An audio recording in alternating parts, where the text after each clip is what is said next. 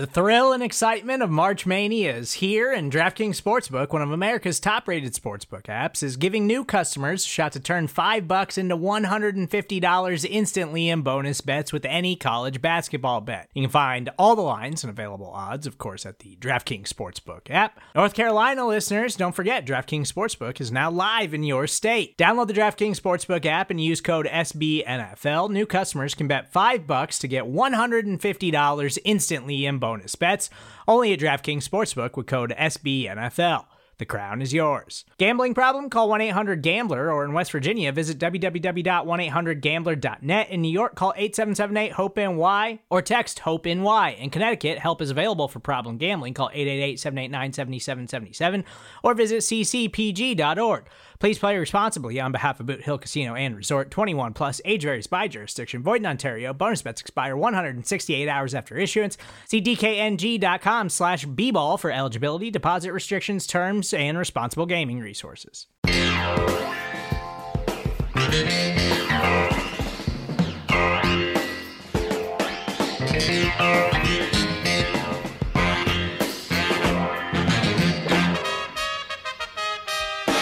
What's good, everybody? Welcome to episode 21 of the Off Day Debrief, part of the SB Nation NFL show. I'm Rob Stats Guerrera from Niners Nation, and with me, as always, is Brandon Lee Gowton of Bleeding Green Nation. What's up, BLG? Stats, we are 10 ratings away from 100 on the SB Nation NFL show Apple podcast page. I'm looking at it right now. Let's get that up to 100 listeners. Rate, review, subscribe, all that good stuff. Also, let me rip Stats for reading the same review that I read out last week here on the Oddcast on the look ahead, unbeknownst to him. I guess he wasn't paying attention when I listened, or when he was listening, air quotes. But that's what we'll do here, though, on the show, is we'll read your reviews, maybe more than once sometimes, but definitely leave them, and we'd love to see your feedback. Huh? What? You were talking? Look, I like to read the good reviews, all right? Leave me alone. So we read it twice. That's, it was really good. If it compliments me, I'm going to read it as many times as possible. That's fair. That's fair. So we now know the teams for Super Bowl 55. It is the Bucs. It is the Chiefs. We're going to get into a little bit of our reactions from the conference championship games. Not a ton, because obviously they were covered on Monday, Football Monday, but we got to get our 2 cents in. So we're going to do that. And then we're going to look at some top landing spots for some quarterbacks, BLG, because we are headed into an off season that it's you know what it's going to be like? It's going to be like an NBA offseason where every day you wake up on your phone, you're going to be like, this guy's going where? What is going on? Yeah, I mean, it's weird because I feel like maybe before last year, it was kind of just normal that quarterbacks really aren't on the move so much. It's like you look at the free agent quarterback list every year. If your team needs a quarterback and you're like, okay, well, this isn't very inspiring. It's not like we're going to get an option here. But that's different now. That's changed. Like last year, obviously, there was like unprecedented quarterback movement. And this year again, I mean, I'm looking at this list that Adam Schefter put out here of the way he phrased it is like there's roughly 10 quarterbacks locked into their starting jobs for opening day next year. 10. And his over-under of teams changing quarterbacks is 18. And he said he's going to take the over. That's crazy. Yeah, that is, 18 quarterbacks, that's more than half the league. It's the most important position in sports, and more than half the league is like, let's change it up a little bit. But he's got some guys on this list, Brandon. Like Jared Goff is on this list. Schefter used the term locked in. I thought if there was a quarterback that was locked in to his current job, wouldn't it be Jared Goff with the Rams? Well, the contract, not unlike Carson Wentz, is certainly prohibitive. But I think the what's behind this, Stats, is that I think more than ever, teams are realizing that it doesn't matter if you just have a quarterback, right? Like that's not good enough, especially when you're seeing the guy who's in the Super Bowl now, or I guess really both of the guys, but especially Patrick Mahomes. It's like, what does it matter that you have like a guy who's kind of good if you can't beat the guy who is freaking untouchable?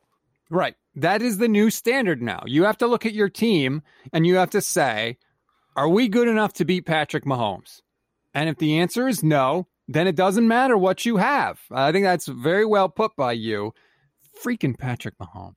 Anyway, I'm not bitter at all, by the way, that they beat my Niners last year. Nope, not at all. So we're going to look at some landing spots for some quarterbacks. We're going to look at the Eagles have a new head coach. I know you want to talk about that. The Texans still don't have a new head coach. We're going to talk about that. But first, let's react to the conference championship games. And you and I were slacking back and forth during the games, and it was covered on Monday, Football Monday. The cowardice of these coaches knows no bounds, BLG.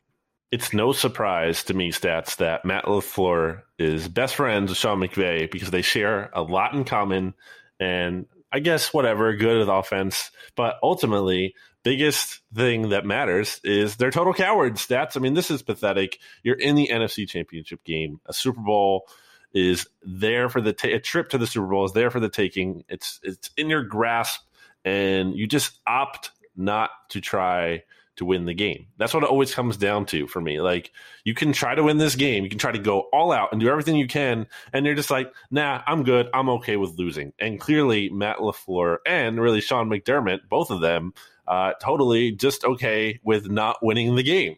I don't understand from the Packers' perspective. And I tweeted this out on Sunday. Like, if you told them at the beginning of the year, you sat Matt LaFleur down and you were like, look, you're going to have one shot from the 8-yard line with a chance to potentially tie the NFC Championship game up. Would you accept that or would you not accept that? And I got to believe in that moment, at the beginning of the year, he would say, sure, I got Aaron Rodgers. We'll take that. And yet that exact situation came up on Sunday and he kicks the field goal. And why? Why wouldn't you do that? That's what I don't understand. I feel like these guys go into the game thinking one thing and then I don't know what happens. I don't know why, but they just completely turtle up and like forget who they have and what the situation is and what the best thing to do is. Look, I love analytics stats. I'm sure you do too. Your nickname is Stats. I'm sure that's why you have that nickname, is because you love analytics. So I totally get in a vacuum, like the merit for analytics. I like analytics, but when you have Aaron Rodgers and he's the MVP of the league, like, do the analytics argue for taking the ball out of that guy's hands? I don't think so. I don't think that's the analytically sound argument. And I think it was more so in the first one earlier in the game when the Packers kicked the field goal that the analytics actually said they should do that and they shouldn't go for it. But even then, I think the numbers were close, though. It wasn't even like overwhelmingly favor the field goal. Like, it was still close. And if it's close, I mean, come on. Put the ball in Aaron Rodgers' hands. Give your team the chance to win the game.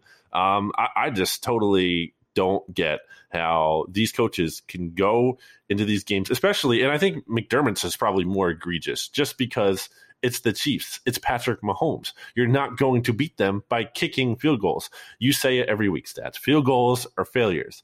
And in both of these cases, I'm not going to sit here and tell you it's the only reason that these teams lost these games, but it is absolutely a huge reason. And it is like, it comes down to deserved. These are deserved losses because, again, you did not go out and try to do everything you could to win.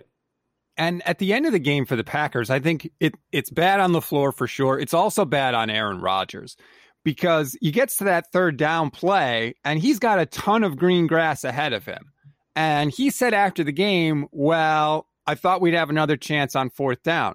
Well, that doesn't excuse you, Aaron. First of all, you and your head coach should have huddled up, or somebody should have communicated to you in the radio, hey, we're going for it on fourth here. Like, you should have known that ahead of time. But even if you don't, especially if you don't, you run it anyway, because even if you don't score, the fact that you're closer makes it more likely, it makes it an easier decision for LaFleur to go for it on fourth down.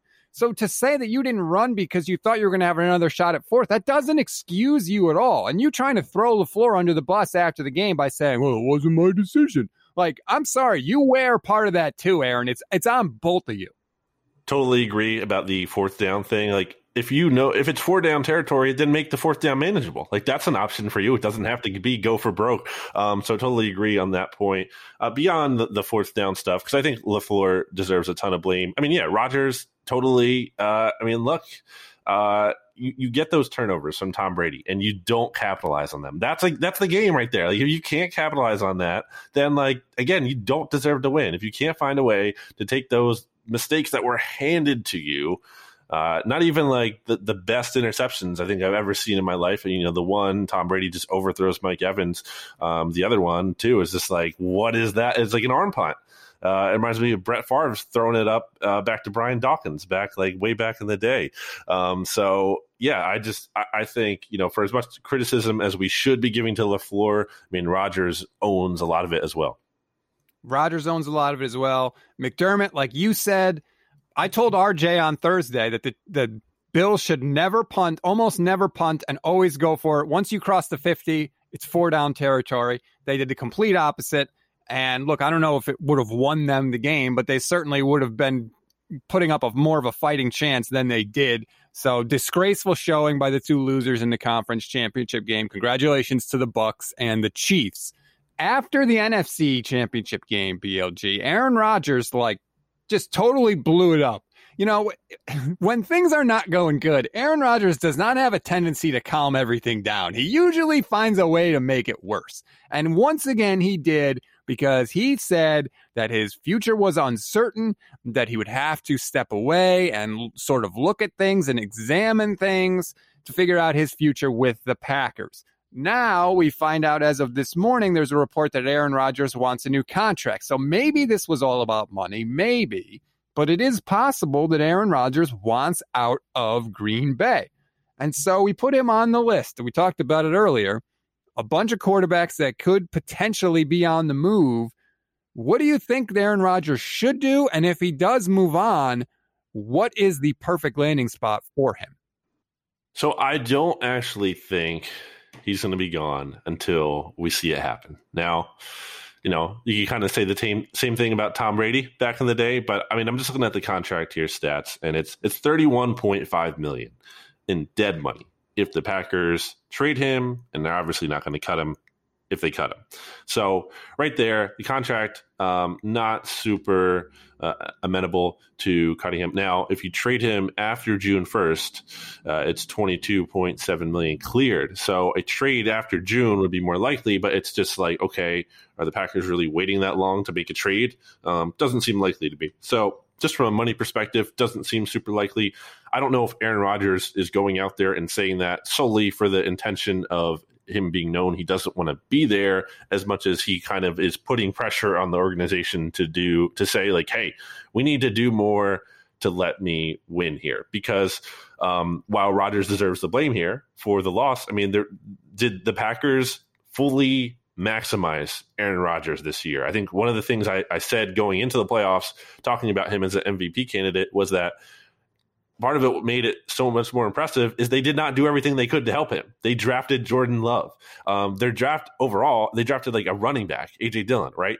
Like they didn't do like all these, and in free agency, like one of their biggest signings was Devin Funchess, who opted out of the season. Like they did not really do the most they could to help him out. I think, again, that doesn't like take the blame off him entirely. But again, the organization could be doing more. So that's my read on this, I guess, is that he's not just saying, like, I want out, there's zero chance I'm back. He's putting the pressure on the team to do things to cater to him even more.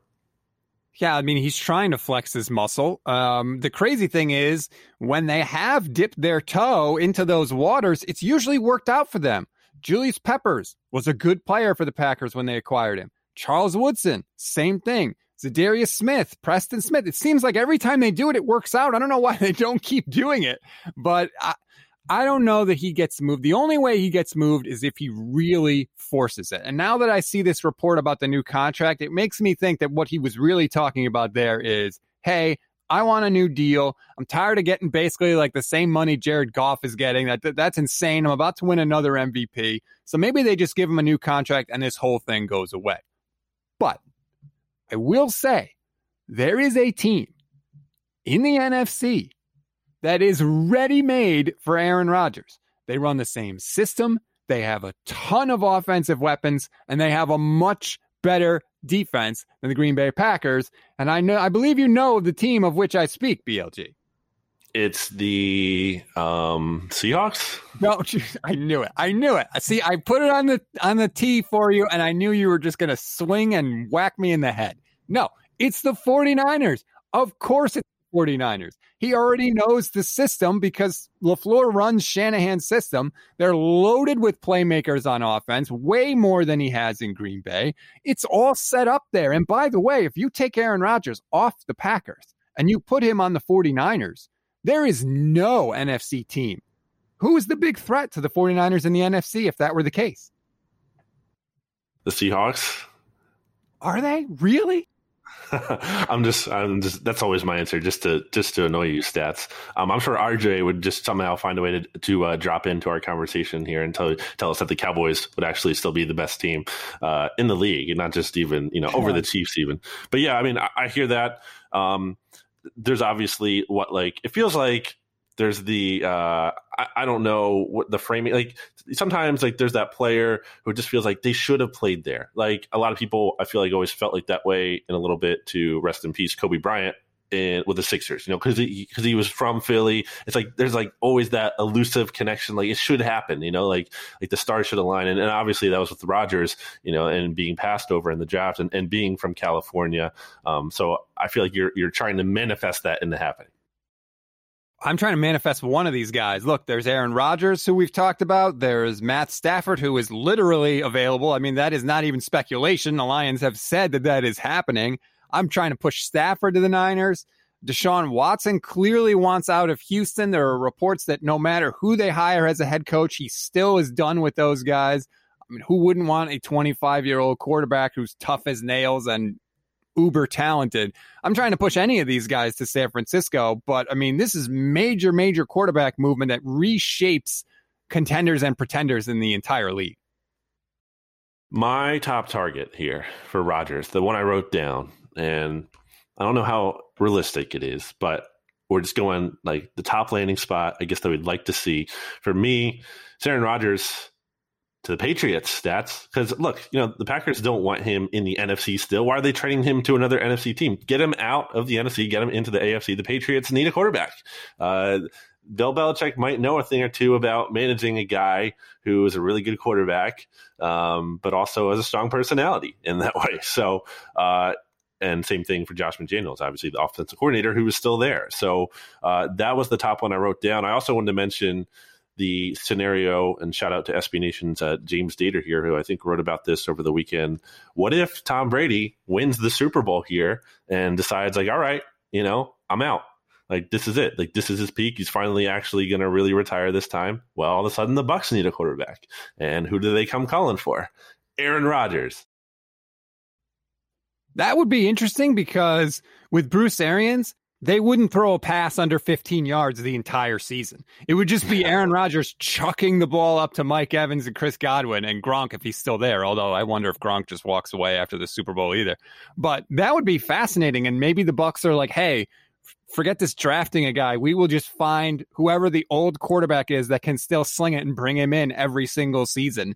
That would be interesting. Now, I don't know what the Bucs would have to give up to acquire Aaron Rodgers, but it would be fascinating. But if the Packers are not going to trade him to the Niners in the NFC, are they going to trade him to the Bucs? Probably not. No, it's a long shot thing, but it's just I thought that was interesting. That's the new market inefficiency stats, is finding the future Hall of Fame quarterback and trying to get him on your team in a win now mode. You mentioned Stafford earlier though, and I think that's something we've been talking about right throughout the season. Was like, it just feels like both sides here kind of need a fresh start. And I actually respect Detroit. I mean, maybe it's not totally up to them since he apparently wants out, although they did say it was mutual over the weekend.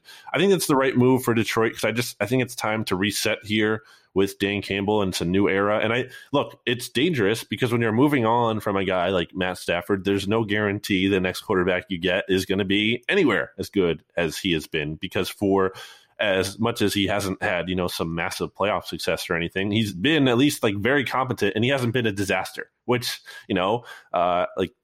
that's not always a given. Look at the Cleveland Browns for a long time. So there's that risk, but there's also the upside of getting even more. So I think it makes sense for them.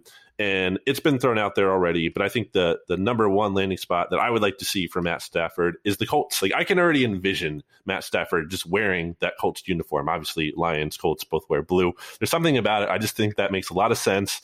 Just age-wise too. You're getting a little bit younger from Phillip Rivers, but you still have enough there to kind of have a window for a few years here under Frank Reich. I think the Colts obviously have had bad luck with the quarterback position. They get Andrew Luck in. He has one of the better years of his career. He retires shortly before the season. They have to go with Jacoby Brissett. They realize he's not an answer. They have to bring in Phillip Rivers on his very last legs, and they do okay. But ultimately, their ceiling was limited with him. I think with Stafford, that excites me. Him going to the Colts, I think that's the right fit. The Colts are super attractive for a quarterback. Like, if you're a quarterback, is there an offensive line you would rather play behind than the Colts? I mean, they're incredible. And for a guy like Stafford to just be like, hey, I can just sit back and read a defense and kind of go through my reads here, this is pretty good, especially for an older quarterback like you mentioned. It is an incredible landing spot. I do think they need a few more weapons. Like, the ghost of T.Y. Hilton is not enough there, but they can get those. I think Chris Ballard, he recognizes that. He just strikes me as a guy, he just gets how to build a football team. I think that the Colts are an absolutely great attraction for Matt Stafford. And to be honest, like, you have to nail it because the AFC is a meat grinder right now. You've got Lamar Jackson in Baltimore, obviously Mahomes, Justin Herbert, Joe Burrow, Baker Mayfield, Lamar Jackson, Josh Allen. Like, you need this level of quarterback to even have a chance to compete in the AFC. So I expect the Colts to be very aggressive. I agree. I don't see them just like trying to draft the guy and make it work. I agree with you. I think they're going to make a hard charge after Matthew Stafford, and he would be a good fit there. Defense is good too, so like it's not like all the pressure is on him to be some elite offense. I think they can be pretty good.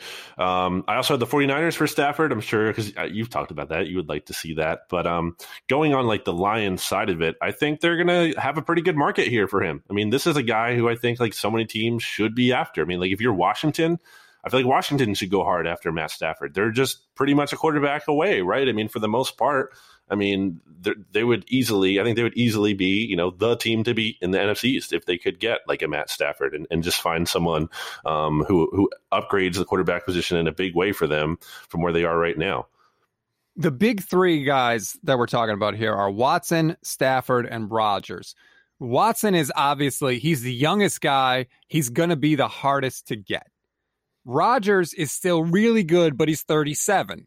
I feel like Stafford is like the medium option, right? He's a guy who's, I think he's 32 years old, still playing at a very high level, and you're not going to have to give up 3 first-round picks to get Matt Stafford. So I feel like anybody that needs a quarterback is going to be in on Stafford. Like if you are, a team like the Jets are not going to be interested in Aaron Rodgers because they're still building up their roster. But everybody's in on Matt Stafford. I feel like he is the medium option. I feel like 2 first-round picks probably gets it done for Matt Stafford, don't you?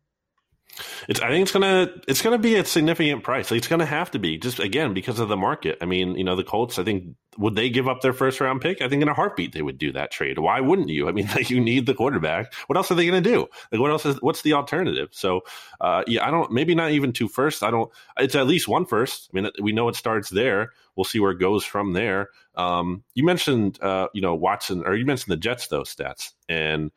I think that's where Deshaun Watson has to go. I mean, that's where apparently, reportedly, he wants to go. And I think Miami was like his second destination. And for as much as I would love to see Deshaun Watson on the Dolphins, I guess I'm not fully ready to believe that they're going to give up on Tua and do that. And really, I don't think it matters where he wants to go. Like, in terms of the Jets have everything it takes to get him, like other than the Jags. If the Jags really wanted Deshaun Watson, which I don't think that's going to happen. They have the number 1 overall pick. I'm assuming they're going to take Trevor Lawrence. If the Jags really wanted Deshaun Watson, they could probably find a way to get him. But then again, Deshaun has the no trade clause, so he could just say, no, I'm not going there. But I think the Jets make the most sense then. If he wants to go there, they have all these assets, the 2 first-round picks this year, the number 2 overall pick. Like, how do you not want that if you're Houston? You're realizing that, well, we probably can't keep Deshaun. This is going to be the best thing we can get for him. And I think that would be great. I think that would be, I mean, it's him in a quote unquote bigger market in terms of New York. I think New York football scene is overrated, but that's a whole other story. So Shocker, I would like to see that. Covers the Eagles thinks that the New York football scene is overrated. It is. It's just so like there's this idea like, oh, it's tough to play in New York. First of all, it's not even really New York. It's North Jersey. I mean, let's be real here. None of the NFC East teams, fun fact stats, actually play in their city. Did you know that? I did not know that. Except for the Eagles. The Eagles play in Philadelphia. It's true. Dallas Cowboys, no, wrong. Arlington Cowboys. New York Giants, wrong. East Rutherford, North Jersey, New Jersey Giants. And then Washington plays in Landover, Maryland. So there you go. Here's the thing, though, with Watson and the Jets. First of all, the Jets should absolutely make the move because I believe they can give up 4 first-round picks and it would only really affect their draft for 2 years, right? Because they have 2 firsts this year and 2 firsts next year. So they should do that. That should be a no-brainer.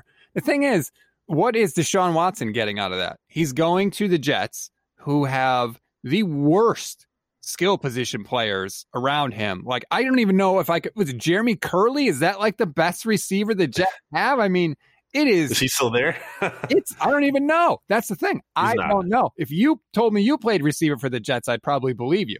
So is that really great for him? Now, obviously they would try and build it up around him, but in terms of just like immediate fortunes, the Jets are not. Like, I think the Jags actually would be a better place for him to go immediately. At least they've got some guys around him that can make some plays. The Jets have nothing. They do have the 3rd most cap space in the league. So they have, the assets and free agency to kind of spend and buy around him. Now, obviously, trading for him will take out some of that cap space. They'll have to pay for him. So I get it. I think that's a fair argument in terms of it's not a lot of great pieces there that the Jets have, and if you're trading all those picks, well, then you're losing the tools to get those young players and building blocks. But I still like the Jets for him. I hope they find a way to do it. Obviously, it would be their best quarterback in forever. It would be exciting, bring some excitement to the Jets, and I want to see it happen. So that's why it's my top spot. The Saints would be a great landing spot for any of these guys. The problem is they are just in a hideous situation. They are, I believe, $95 million over the cap. Now, Drew Brees is going to retire, so that'll help a little. But, like, even though I think they would be a great spot, they have an offensive head coach, a solid roster, I just don't see how they can make that work. Yeah, they're going to have to stick with Jameis, right, basically, and Taysom. I know you and RJ were talking about that with this conspiracy theory last week. Which I want to see how that plays out. I mean, that stinks for them. I mean, but what can you do? I mean, like, and it's even more than what you're saying. I mean, I'm looking at it here over the cap. They're $112 million over the cap, which is insane because the next closest team by comparison is my Eagles stats, who are only 53 million over. So more than twice the next closest team in terms of cap space. Yeah. So they're stuck. Hey, maybe they should throw some money at, by money, I mean, very minimal amount at Taylor Heineke and and try to do something crazy, take a flyer on someone. But what else are they going to do? And that's a shame if you're a Saints fan. I mean, you've had this run where you've been a contender every year, which to me, I've said this, if it costs you a couple seasons here and there to go on the kind of run that they've been on, I think it's worth it. It's just now, they're paying the piper, so to speak. So they're probably not in contention for any of these guys. So your top landing spot for Watson, you said, is the Jets. Stafford is the Colts. Mm-hmm. And Rodgers is the Patriots. That's right, the Patriots. That's going to be interesting because they never seem to stretch themselves sort of too thin, like for a quarterback. They just picked up Cam Newton, paid him $1 million, and they were like, whatever, we'll see what happens.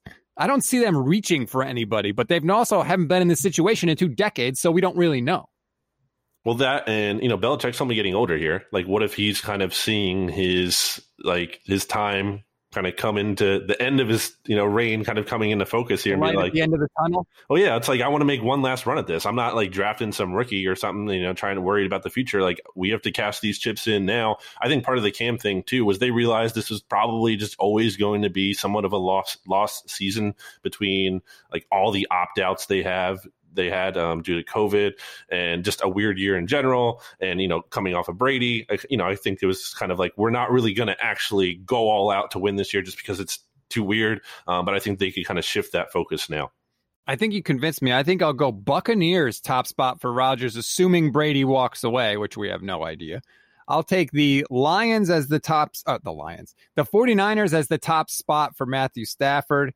And I mean, Deshaun Watson, honestly, like wherever he goes, almost every team in the league could use him. And he's such an upgrade that it almost doesn't matter what's around him, because he's going to make you, like, he can take a 5-win team and make it a team that's competing for a playoff spot just because of who he is.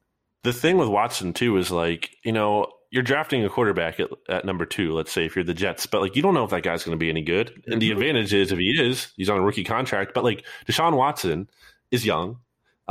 He's going to be on a fair contract relatively once you trade for it, and you're not even like taking on all the guarantees that the Texans are dealing with. He's only 25. Like, this is a pretty good rare opportunity to get a quarterback this talented, this young. Like, it's just so obviously worth it to me. 100%. And I've said this to 49er fans on the Niners podcast, because I've been screaming that you should shut up about trading 3 first-round picks or 4 first-round picks. And the example I always give is, if I said the 49ers could trade for Deshaun Watson for AJ Jenkins, Kentuan Balmer, and Rashawn Woods, of course you would do it. Well, all those dudes were first-round picks. Like, just because you're trading a first-rounder doesn't mean you're giving up a Hall of Famer. That's the thing that fans have to get over. So if your team does it and they make the plunge, be happy. Do not be afraid. It is a good thing. Okay, let's take a break. And then when we come back, we want to get to a couple of head coaching situations. Philly and Houston. The Eagles have a new head coach, BLG. I want to hear your thoughts on it. And then we can try and figure out just exactly what the Texans are going to do, and frankly, whether or not it matters. Welcome back to the Oddcast, part of the SB Nation NFL show here. I'm Rob Stats Guerrero with Brandon Lee Gouton of Bleeding Green Nation, and you and the nation have a new head coach, Brandon, Nick Sirianni. Here's what I know about Nick Sirianni. He was with the Colts, and he has a history with Frank Reich, and I guess that's good for Philly? What do you think? Well, it's funny, Stats, because remember, this news dropped last week. The news that the Eagles were interviewing him dropped last week during the Oddcast. And it was funny at the time because I was like, man, they're going to hire Josh McDaniels. What is this team doing? So thankfully they didn't do that. I think that's one of everyone's big takeaways from the Nick Sirianni hire is like, at least he's not Josh McDaniels. So good place to start. I think it's a fine hire. The way I described it, Stats, is I felt like whelmed by the hire, not overwhelmed, not underwhelmed, just completely just whelmed. Like, okay, this seems fine, reasonable. It's kind of weird in the sense of he kind of almost seems like a younger Doug Peterson in terms of like kind of more players friendly coach. Apparently he's a little bit more intense, but like this isn't like some total offensive mastermind genius kind of guy. Like that's the background you're selling. Like that's what on the flip side you kind of would be getting in Josh McDaniels. Like that would be the sell there.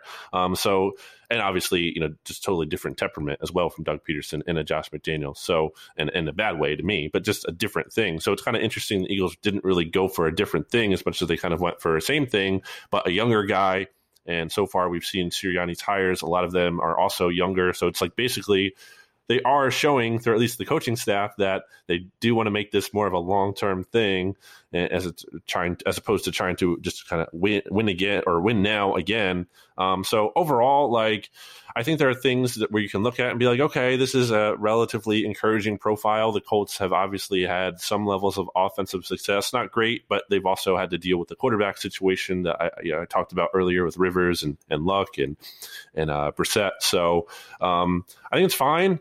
I think it's so naive to think that this is the biggest issue with the franchise. Like, you get Nick Sirianni and that fixes all that's wrong with the team. Like, the personnel department, still very concerning. Carson Wentz, this idea that Nick Sirianni is going to come in and fix him is just so, like, I just think, again, naive is the word I would use to describe that, because Carson Wentz, first of all, needs to fix himself. And also, Nick Sirianni doesn't have some like great track record of being this quarterback guru. Like, Phillip Rivers made the Pro Bowl, Stats, 3 out of the 4 years before Sirianni became his Pro Bowl coach. He then made it 0 times in the 2 years that Sirianni was his Pro Bowl coach. And then he made it 3 years in a row right after Sirianni was no longer his quarterbacks coach, he had been moved from quarterbacks coach to wide receiver. So, yeah.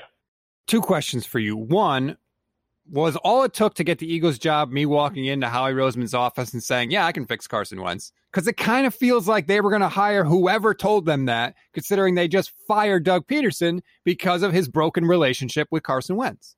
It's weird because that's the messaging that has been put out there by, a lot of these national reporters, Mike Garofalo, Ian Rappaport, sorry.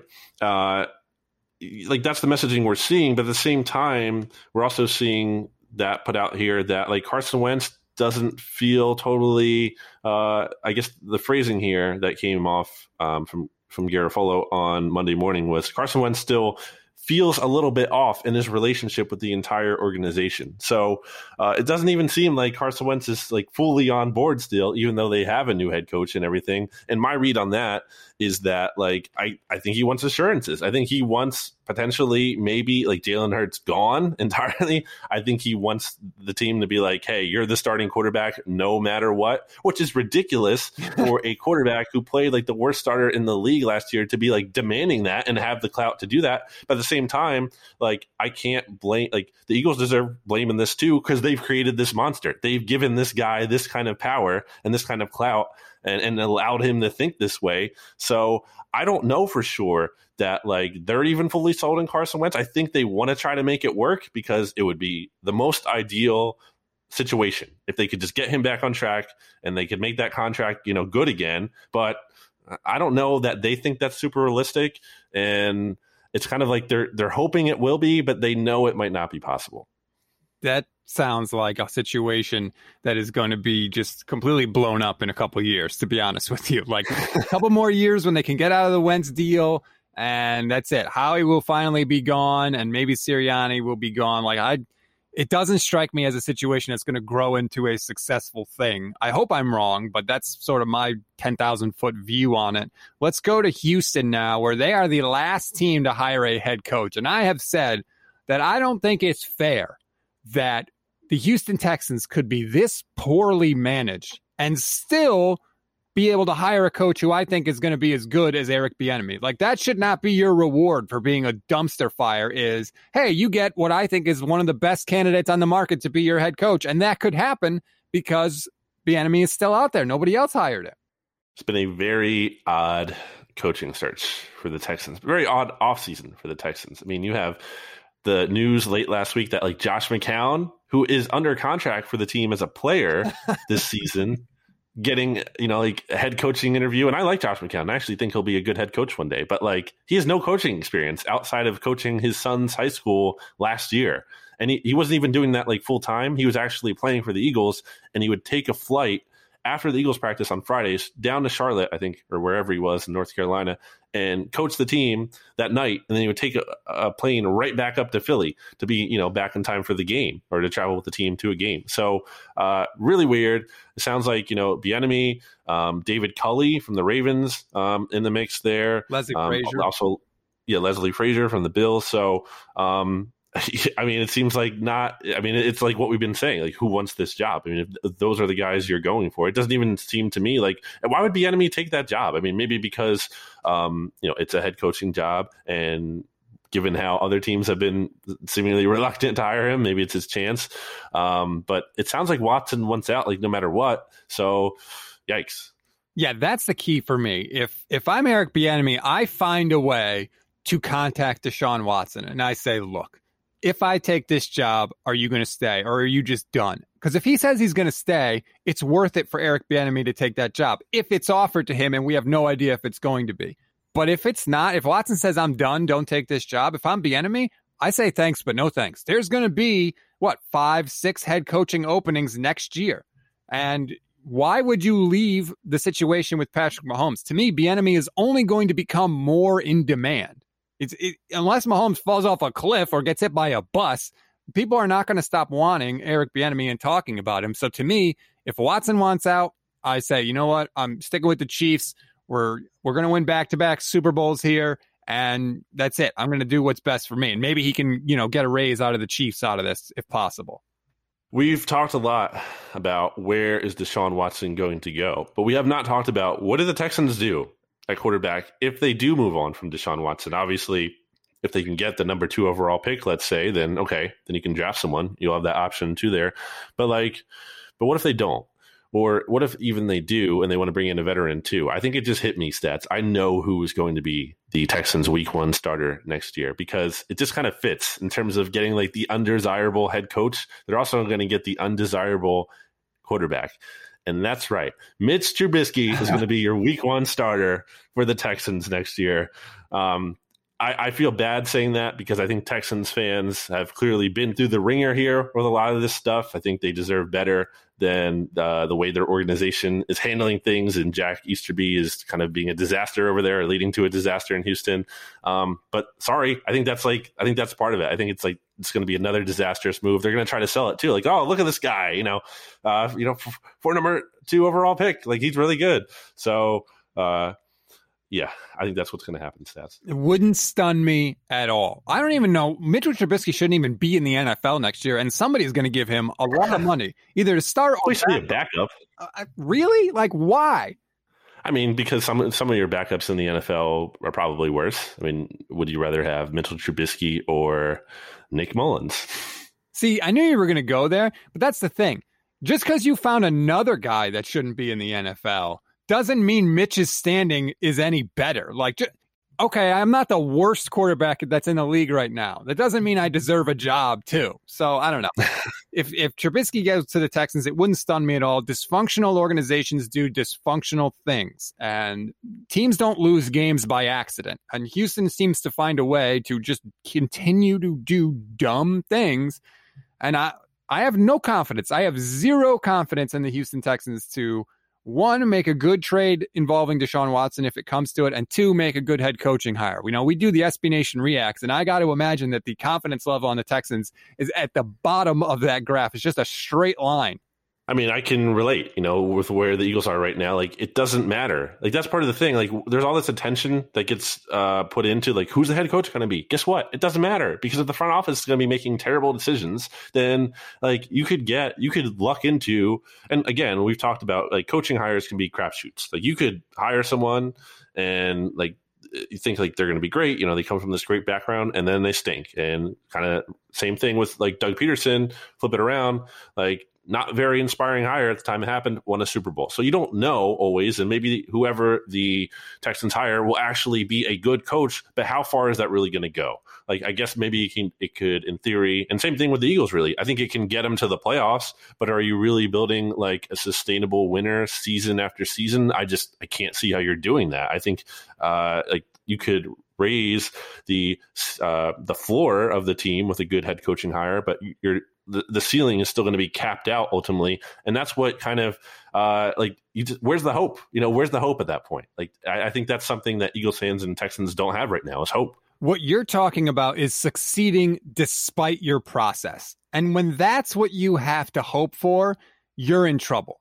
Because like you said, you may be able to do that every once in a while, but there's no way you're going to be able to overcome a broken process again and again and again to maintain winning. And that's just what we've seen in all sports, really. NFL, baseball, basketball, it doesn't matter.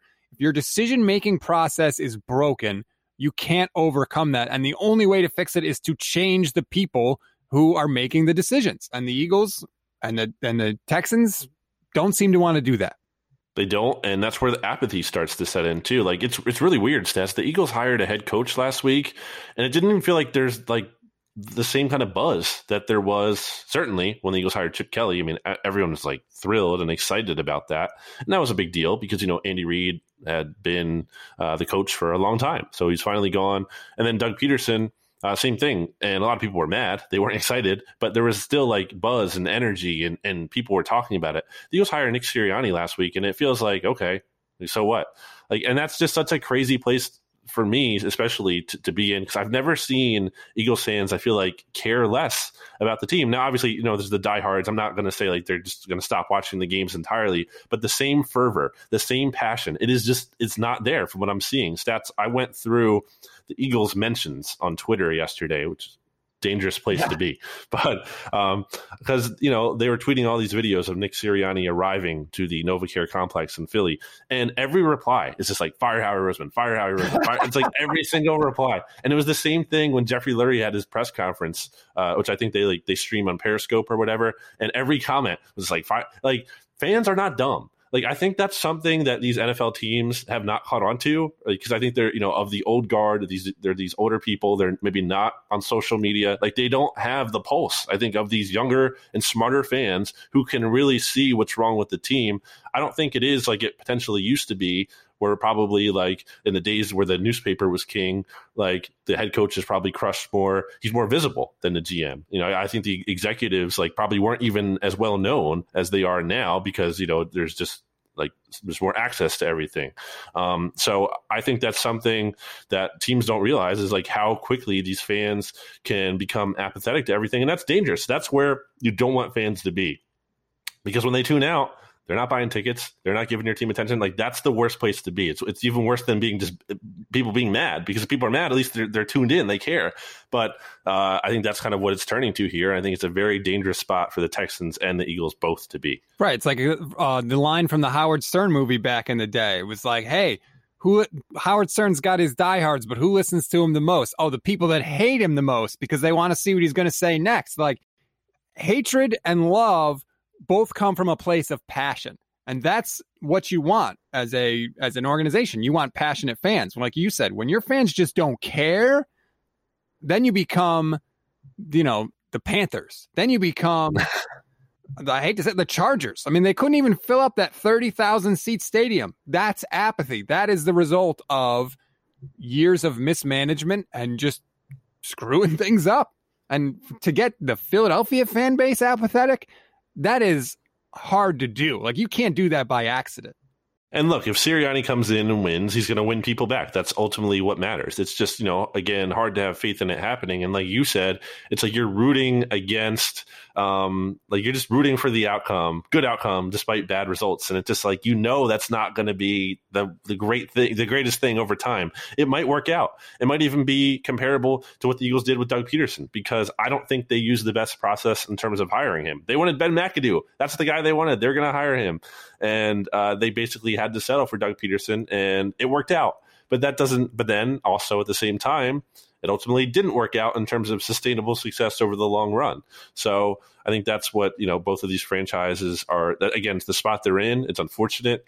It's just like, I don't know what to say, because you try to find that silver lining, but when you see these guys who are in charge, like a Jack Easterby, like a Howie Roseman, there's no indication they're even like on the hot seat. Like, even at the point where the Texans could lose their starting quarterback because he wants this guy gone, and they won't do it. Like, it's just insane. It's like, well, what's even the point of me caring? Like, if this one person in the organization is going to be so infallible and there's going to be no accountability, like, why should I care? What's the point? Like, what is the point here? The only thing that you have when your team isn't winning is the hope of change. And if the hope of change is taken away, there is no point in caring, because you're just going to get hurt again, and again. So until that changes, I totally get why fans would be apathetic about what is going on in Houston. That is going to do it for us, BLG. Conference Championship Week. Do we want to make quick Super Bowl picks, or do you want to wait till next week, because we're going to have next week also? Well, I just want to say stats. I feel like I owe a little bit here to the Tampa Bay Buccaneers, because, you know, I've called them out all season long, even as recently as Sunday night, where got a lot of feedback here on a certain tweet that I put out that was talking about how it must be nice for Tom Brady to go through Taylor Heineke, a former XFL backup quarterback, beat a quarterback who can't even play anymore in the NFL, clearly, like physically can't throw anymore, in Drew Brees, and then faced a head coach, a good quarterback, obviously, MVP of the league, but a head coach who wouldn't even put the ball in his hands and was not actively trying to win the game, in my opinion. So very nice for Tom Brady. But look, I admitted I was a hater, because I feel like it's not incumbent on me, Stats, to bow down to the Patriots. Like, everyone's like, oh, you have to respect them or respect Tom Brady. No, I don't need to do that. No one is making me do that. I can do whatever I want. I can be a fan of the game. I can appreciate this or not appreciate this how I want. But here's what I'm going to do to the Bucs, Stats. There is no way. And look, Tampa Bay fans, if you're listening to this, just remember, there's no way your team is going to lose the Super Bowl. 100% lock. The Bucs are going to win the Super Bowl. There's no question. It's going to be a blowout even. The game's not going to be close. The Bucs are going to win this thing. Zero doubt in my mind. It's a lock. I have lost all respect for you right now because here's what you're doing. You're trying to put the whammy on the Bucs. But if somehow the Bucs end up winning, you're going to be the same guy breaking your arm, patting yourself on the back for picking the blowout. Like, I have lost all respect for you now. That is it. I'm just putting myself in a win-win situation. I can't even do the show next week. Like, that is unbelievable. No, look, the Bucs are here, regardless of whatever you think of all that, and regardless of your hatred, BLG, they are there. And I don't think they're winning, certainly, but they deserve credit for getting there because getting to a Super Bowl is hard. Yeah, and I didn't argue against that. I'm not saying like they don't deserve credit. And look, I've seen Tom Brady up close and personal in practice. He came to an Eagles training camp practice one time. I think I might have told this story on the podcast before. If I haven't, or if I have, bear with me. Like, it was amazing. It was the most incredible thing like I've ever seen in my life. Like, maybe at least sports wise. I couldn't believe how like every single practice rep was like perfect. The ball, I've never seen like such accuracy in my life. Like, I was watching Michael Vick and Nick Foles here for most days in training camp, and they're battling it out. And, like, whatever, one guy has a good day, but like Tom Brady came in as like a whole different level. Like, it doesn't even look like they're playing the same sport. There was this guy on Eagles named Curtis Marsh stats, and Tom Brady basically said, I'm going to end that guy's career here. He was having like a good training camp, this cornerback for the Eagles, before Tom Brady came in. And then Tom Brady just like beat him on every single rep. So I know how good Tom Brady is. I've seen it. I saw the Super Bowl 52 in person too. He was amazing, although he obviously lost. Stats, I would love to see the Bucs lose, which is absolutely why I'm putting the jinx on them and taking them to win. Look, if Tom Brady loses the Super Bowl, Stats, this is what will be true. This is a statement that we can say. No quarterback in NFL history has lost more Super Bowls than Tom Brady. So that's what's on the line. I don't ding quarterbacks for Super Bowl losses. Like, no, like Jim Kelly, right? Oh, he lost 4 Super Bowls. He got to 4 Super Bowls. You know how hard it is to get to 4, and he got to 4 straight. Like, I don't ding guys for that. You get to the Super Bowl, like that's a credit to you, not a knock. Unless you completely gack it up like Russell Wilson, I don't really ding you too much for a lost Super Bowl. To me, just getting there is more of a credit. I didn't make a judgment on it one way or the other. I'm just saying it's objectively true. If he loses the Super Bowl, no other quarterback will have lost more Super Bowls than him. You can make of that what you will. You can say it's good, it's bad. It's just the objective truth of the situation. Oh, you're one of those. Rex Grossman has as many NFC championships as Aaron Rodgers. Nick Foles has as many Super Bowl rings as Aaron Rodgers. You're one of those like true facts guys. I mean, look, I like facts that are true as opposed to, some kind of like alternative facts or fake facts here. But I'm not making a judgment, Stats. I'm pointing out a fact. It is what it is. I'm not saying this means something. It doesn't mean something. I'm just saying what it is. That's the kind of analysis you get here on the Oddcast. We'll spew some more facts for you next week. We hope to have a bunch of guests lined up for you for Super Week. It's going to be a fantastic week. There's going to be a ton of storylines. We will have a ton of time to dive into the Super Bowl itself. Enjoy a nice little week off here, and we will be back next week.